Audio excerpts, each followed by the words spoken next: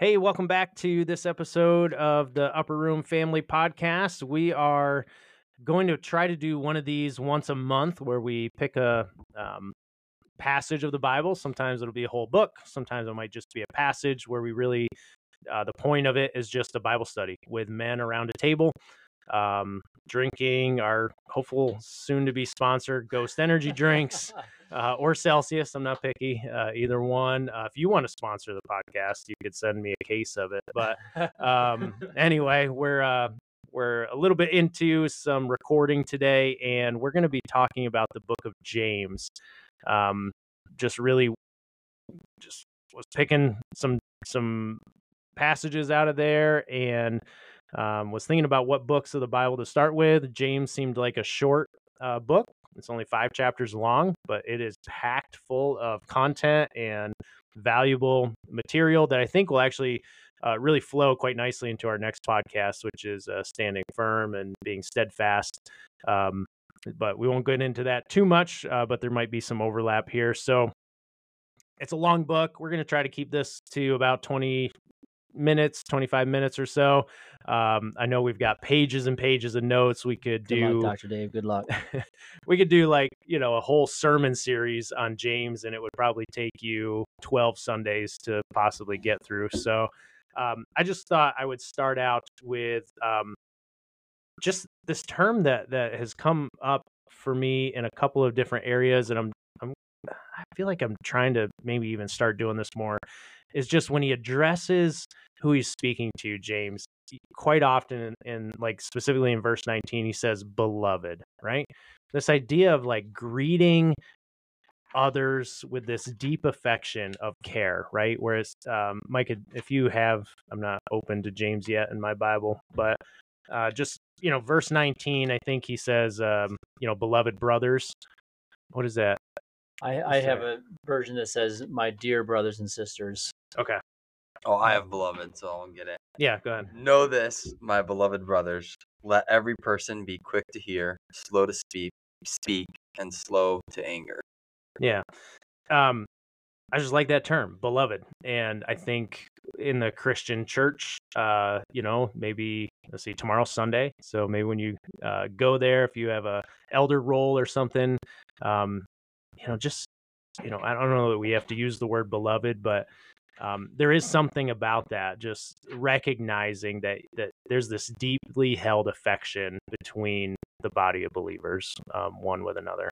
And I think James is really good at pointing that out through how he writes to those brothers there. All right, I'm going to kick us off, beloved, with... I like what you did there. Just real quick overview, chapter 1, testing of your faith. James greets who he's writing to. This is to the 12 tribes. He says, greetings, count it all joy, my brothers, when you meet trials of various kinds, for you know that the testing of your faith produces steadfastness, and let steadfastness have its full effect, that you may be perfect and complete, lacking in nothing. This is a very common Bible verse that you would hear a lot of Christians talk about. Count it pure joy.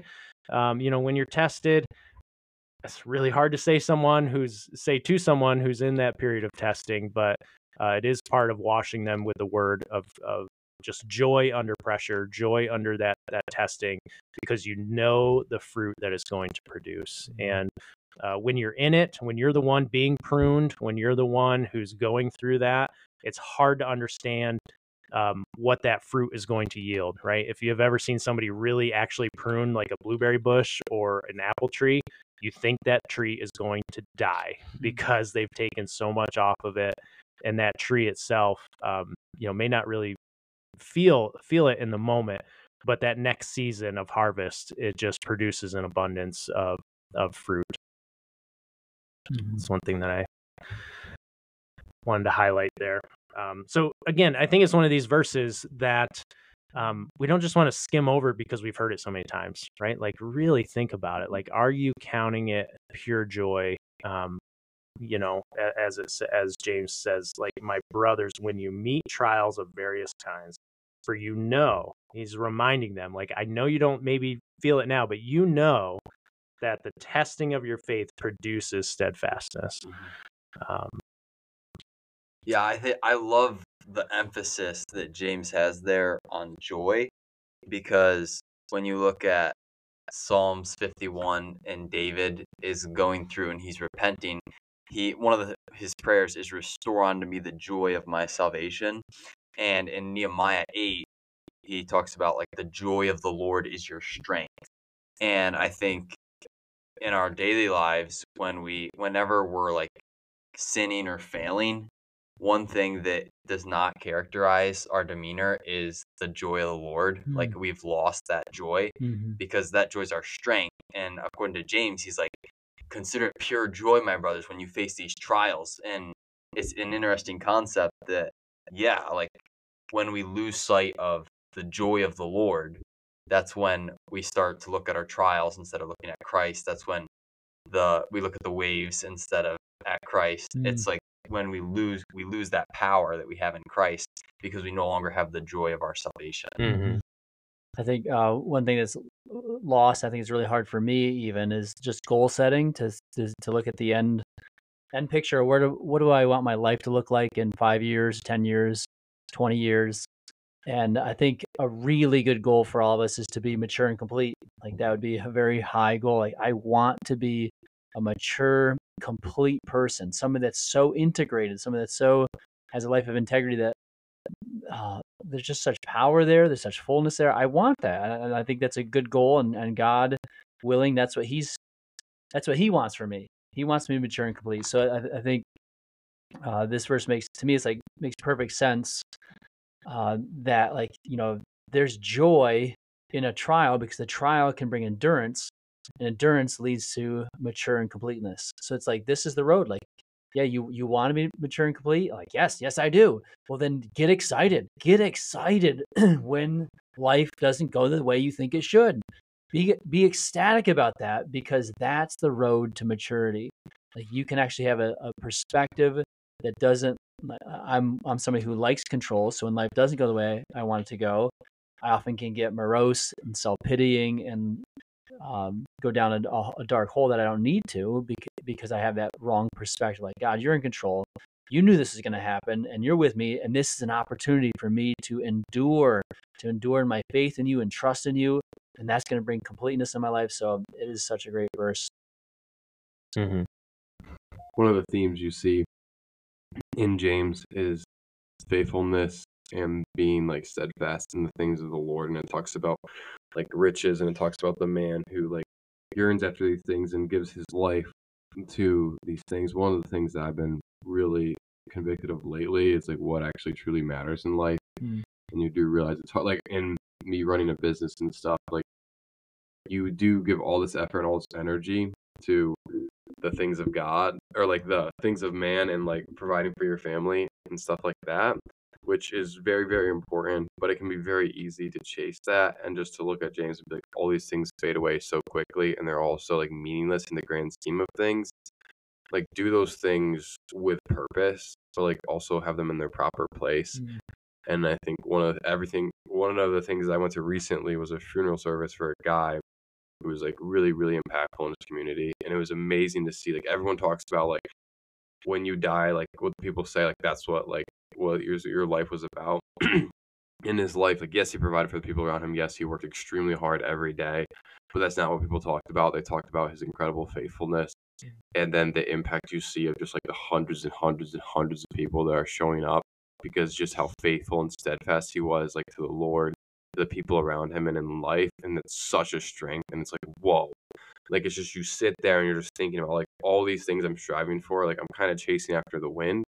And like the purpose behind all these things is to be steadfast, like to be a man of God. Like, just to think, just to see that and be like, this person was a man of God. I want to be like a man of God. I'm going to be steadfast in what is most important in life. And like, yes, I'm going to do everything with excellence, but like to center your day and your life and your mission on like the things of God and the power that brings and the life that brings to the people around you and the joy that can bring to life. versus just striving after things that will fade away, that will leave you unsatisfied at the end of the day. It's just the purpose that's like insanely more than you could ever like imagine. And if you truly dig into James and you see that, like, be steadfast in the Lord, and like these are like, this is the base, like, core of who humans are, and like this is how they're fully designed to operate, is like so powerful in James. Like that theme is so like prevalent. Mhm. I think there's a lot of freedom in living in the guardrails of endurance, of just persevering in a path for a long period of time, assuming that's, you know, a wise, godly path. There's just so much freedom and to enjoy the things of this world and enjoy God, enjoy relationships. So yeah, I can relate to what you're saying. Yeah, it reminds me of Ecclesiastes, because a lot of people will look at Ecclesiastes and they'll be like, Ecclesiastes is just like a sad book, or like Downer. it's just like everything's meaningless. But the actual point of Ecclesiastes is like the wisest man in the world reflecting on what the world's about, like what's the purpose of this life. And so it's actually like a really deep book about meaning. And at the end of the book, how he wraps everything up is like, this is the end of the matter. Fear God and keep his commandments. Mhm. And so I just off of what Kim was saying, I'm like, Mhm. yes, like there is a deep purpose to this like meaningless life, but we have to keep that in the forefront of our minds. Mhm.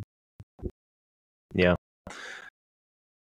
There's a lot that could be covered. The next verse that I really wrote down that I really wanted to talk about in James is James 2, 17, specifically.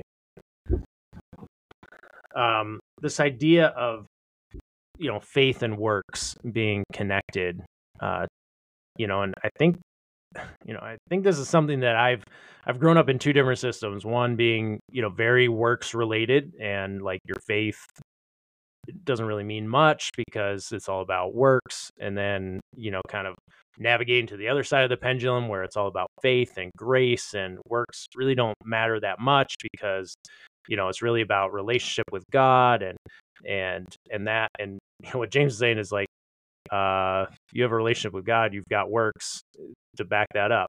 And so I just wanted to read a couple passages there, specifically two, starting with verse 14. What good is it, my brothers, if someone says he has faith but does not have works? Can that faith save him? Question mark. There's a question. If a brother or sister is poorly clothed and lacking in daily food, and one of you says to them, go in peace, be warmed and filled, without giving them the things needed for the body, what good is that? So also, faith by itself, if it does not have works, is dead. And that word dead is necros. And if you're in the medical field, you know, like there's, you know, necrosis, right? That's the same root word, which means like the cellular, at the cellular level, there is death. There is that cell can no longer survive. It's imploding, and actually its cellular walls are rupturing. So, you know, when it says like faith without works is dead, well, it's broader than that. It's like, okay, yeah, it's dead. Like we sort of understand that. No, like it's imploding upon itself. It is no longer sufficient for any good. It is no good. It's good for nothing. That cell, when it during necrosis, cannot be saved. It's dead. And then he goes on to give some examples, but you know, it says in verse 18, but someone will say, you have faith and I have works.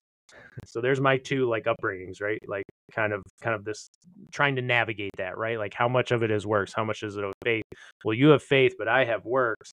Show me your faith apart from your works, and I will show you my faith by my works. You believe that God is one, you do well. Even the demons believe and shudder. And I think what he's coming across here is like merely claiming to have faith doesn't mean that you possess that saving faith. It's like, I have faith, I have this academic faith, but I don't necessarily believe it enough to actually do something about it. And you know, I think what James is saying is like, even the demons believe, like they shudder, you know, but you know, that's, I don't know, you know, it's just not enough.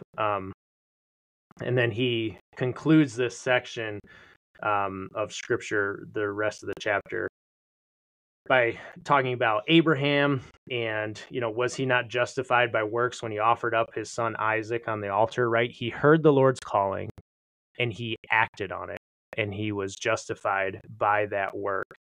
And he says, you see that faith was active along with his works, and faith was completed by his works. And the scripture was fulfilled that says, Abraham believed God, and it was counted to him as righteousness, and he was a friend of God.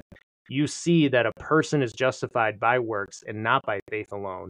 And in the same way, was not also Rahab the prostitute justified by works when she received the messengers and sent them out by another way?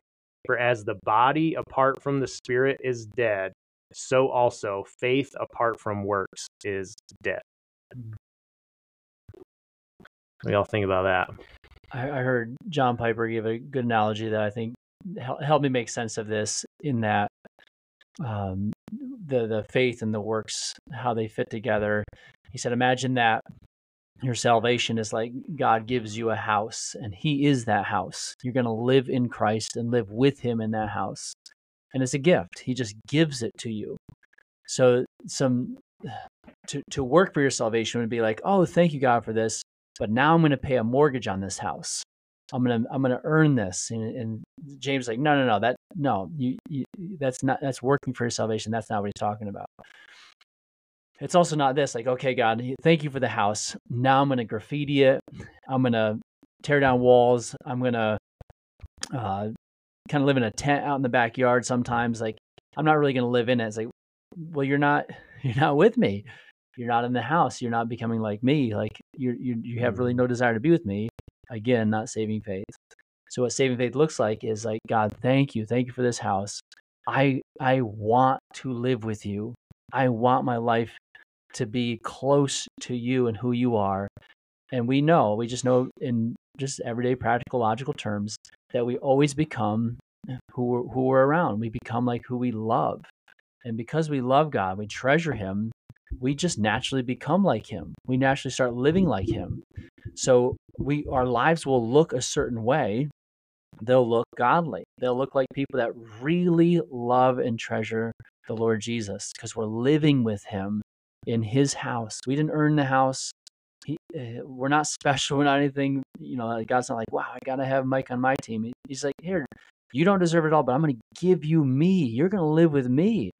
And I'm like, oh my goodness, thank you. I love you so much. This is awesome. And so my life looks like someone who actually loves the Lord, who treasures him and his ways. And those are the works that'll flow out because I'm living with God in his house. I'm living with him.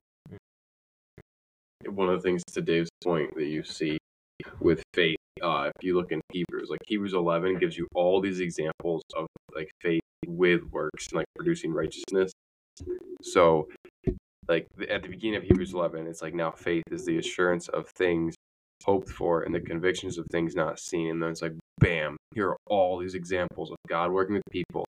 They were like relying on God. They all died before they saw all these things come to fruition, but they trusted the Lord. They had faith in him that this was going to happen.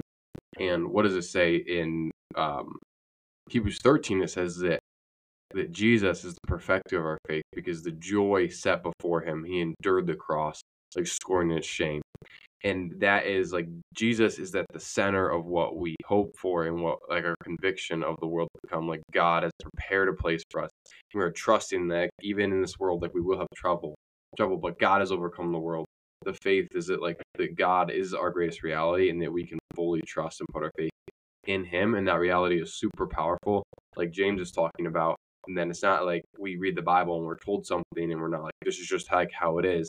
Like, there is one of the things that James says is a truth like that comes from above with reason. Like, there is it's not like God's just like, okay, just like have faith. He's like, no, all these people have faith. Like, the entire scripture is giving you examples of people that are like trusted in the Lord, and like God will always keep his promises. Like, God will provide for you if you put your faith and your trust in him.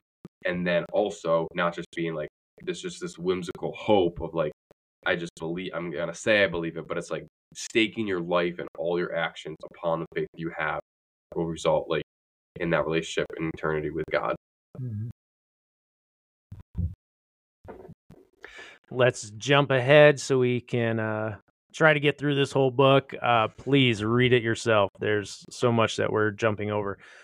Verse 4:2 stuck out to me because I hear this all the time, and people. It's one of those verses that people say because it's like Instagram worthy or it's quotable, but nobody wants to put the context around the rest of what is happening. Murder being one of them right before this verse. So this verse, if you just read it yourself and you don't read the whole part of it, it's the last part of verse 2. It says, "You do not have because you do not ask." And I hear that. I've heard that like throughout my life. Well, you don't have because you don't ask. It's like, okay, but like that's a nice little phrase, but let's read a little more context around that. So it starts with a question, right? Like, what causes quarrels and what causes fights among you? Is it not this, that your passions are at war within you? You desire and do not have, so you murder. You covet and cannot obtain, so you fight and quarrel. You do not have because you do not ask. And then here's a warning. You ask and you don't receive because you ask wrongly to spend it on your own passions. You adulterous people. I just like it's not just that you ask and no, like it's how you ask and it's why you're asking and it's the intent behind your desires, right? Are you asking because you want this? And it's not this is also not a prosperity gospel, message of like, well, you don't have because you don't ask. Like, God's a powerful God. He'll give you, all the desires of your heart. And like, these things are like riddled with grains of truth, but it's so taken out of context that you get to that prosperity gospel. And I think this is pretty strongly worded that, when he says, you adulterous people, do you not know that friendship with the world is enmity with God? Therefore, whoever wishes to be a friend of the world makes himself an enemy of God. I mean, these are some strong words right after this whole idea of like, you don't have because you don't ask. And it's quite a bit of warning there that that James goes through. And specifically here, like, if you're friendly with the world and the way the world is going, you are at war with God. You're at can't say that word, enmity with God. I think what's by the world here is just the idea of me first. I will be God, and that's what the beginning of chapter 4. That's where conflicts, interpersonal conflicts, come from. It's me first. I will be God, and you will bow to my desires. And if you don't, well, I'm gonna kill your reputation. I'm gonna kill you. Like this murder is like I will destroy your point of view. I'll destroy you among your peers. I will cancel you. I will win and you will lose because I am God and you need to live like I'm God as well. And we can Christianize this or spiritualize this. Like, well, I'll go. I talk to God and God wants things my way. It's like, whoa. Like, you're asking with wrong desires. You're still trying to get God, Almighty God, to try to act like you're God, and you're not. You're not Him. And that's where these quarrels and fights often stem from, is because this underlying thinking that I will be God, I have good plans, and often it's not. From my perspective, for me, when I do this, it's not because I have like really evil desires. It's like I just want the house to be orderly. I have these good things, and how dare you bring disorder to my home? And then I'm, can be very difficult and quarrelly and these things because things are not going my way, and I will not surrender to God. And so I think this is a super, super helpful verse. And if we keep reading, it's like, humble yourself, realize who you are, remember who you are, remember who God is. He's got a good plan. Please, go to Him. I need to go to Him and say, God, I'm out of line here. I think I'm wiser than you. I humble myself before you. Help me bless the people even when I think things are not going the way they should. Help me to be not a tyrant, not selfish, not me only. I think this is I love James, and this is a super helpful verse for me. Mm-hmm. There's another cliche verse coming up. So again, I'll see how many of you can finish this, right? Resist the devil and He will He will flee flee from from you. you. right. Yeah. What's it say before that? Submit yourself to God. Submit yourself to God. It's like, in those trials, right? It's like people are like, well, just resist the devil and he'll flee from you. Well, you have to do something first before you even have the strength to even attempt, or not attempt, but like you have to do something. You can't resist the devil on your own. You have to submit yourself to God.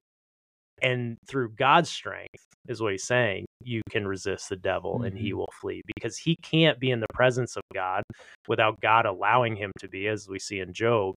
But he can't be in the presence of God, but he can be in you, right? This worldly idea, this fleshly desire, this sinful nature, and you can't resist him on your own. So he clearly says, submit yourselves to God, come under God's authority and God's salvation, and then you will be able to resist the devil and he will flee. But so often we just, Christians are the worst at this. Like, we just capture these little like nuggets that are like nice to say or something quick to say, but you've got to understand what the context is. So if next time somebody says resist the devil and he'll flee, say only after I've submitted myself to God, right? Like, let's make sure that we're capturing the whole essence.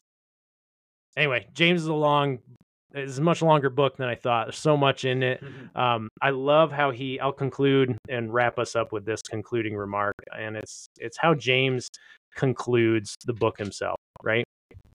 Just this idea, and I won't read it all, but he concludes with pulling back the one who wanders from truth, and you will save their soul from death and will cover a multitude of sins. Meaning, this word cover, right? Like, sins are overlooked. They're not going to be punished because they have been brought back. They're repentant and therefore covered by the blood.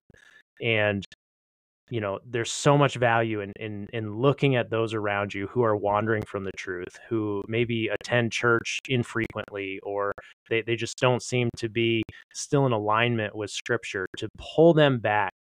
And by doing so, you will be saving their soul from death. And, his emphasis on that at the end of just talking about the tongue, we didn't even talk about like the tongue and how evil that is, this idea of steadfastness, asking and how you ask and what we just talked about there in chapter 4. He concludes also in 5 with this idea of anointing and prayer being powerful to heal. And so, look at those around you who is wandering away, pull them back, take every effort to pull them back. Their soul is at stake. And by doing so, you will bring them back from death. So, anything else you guys want to get off your chest? No, I think that was a good wrap. Yeah. You're good. Read the book of James yourself. There's a lot that we did not cover. Don't take this as your own study. Hopefully this is just a resource for you to cover some main topics, the book of James. And we're going to jump right into our next podcast here very shortly on steadfastness. And most of my verses were also from James. So you'll kind of get a double dose there. Thanks for listening, and we'll see you on the next episode.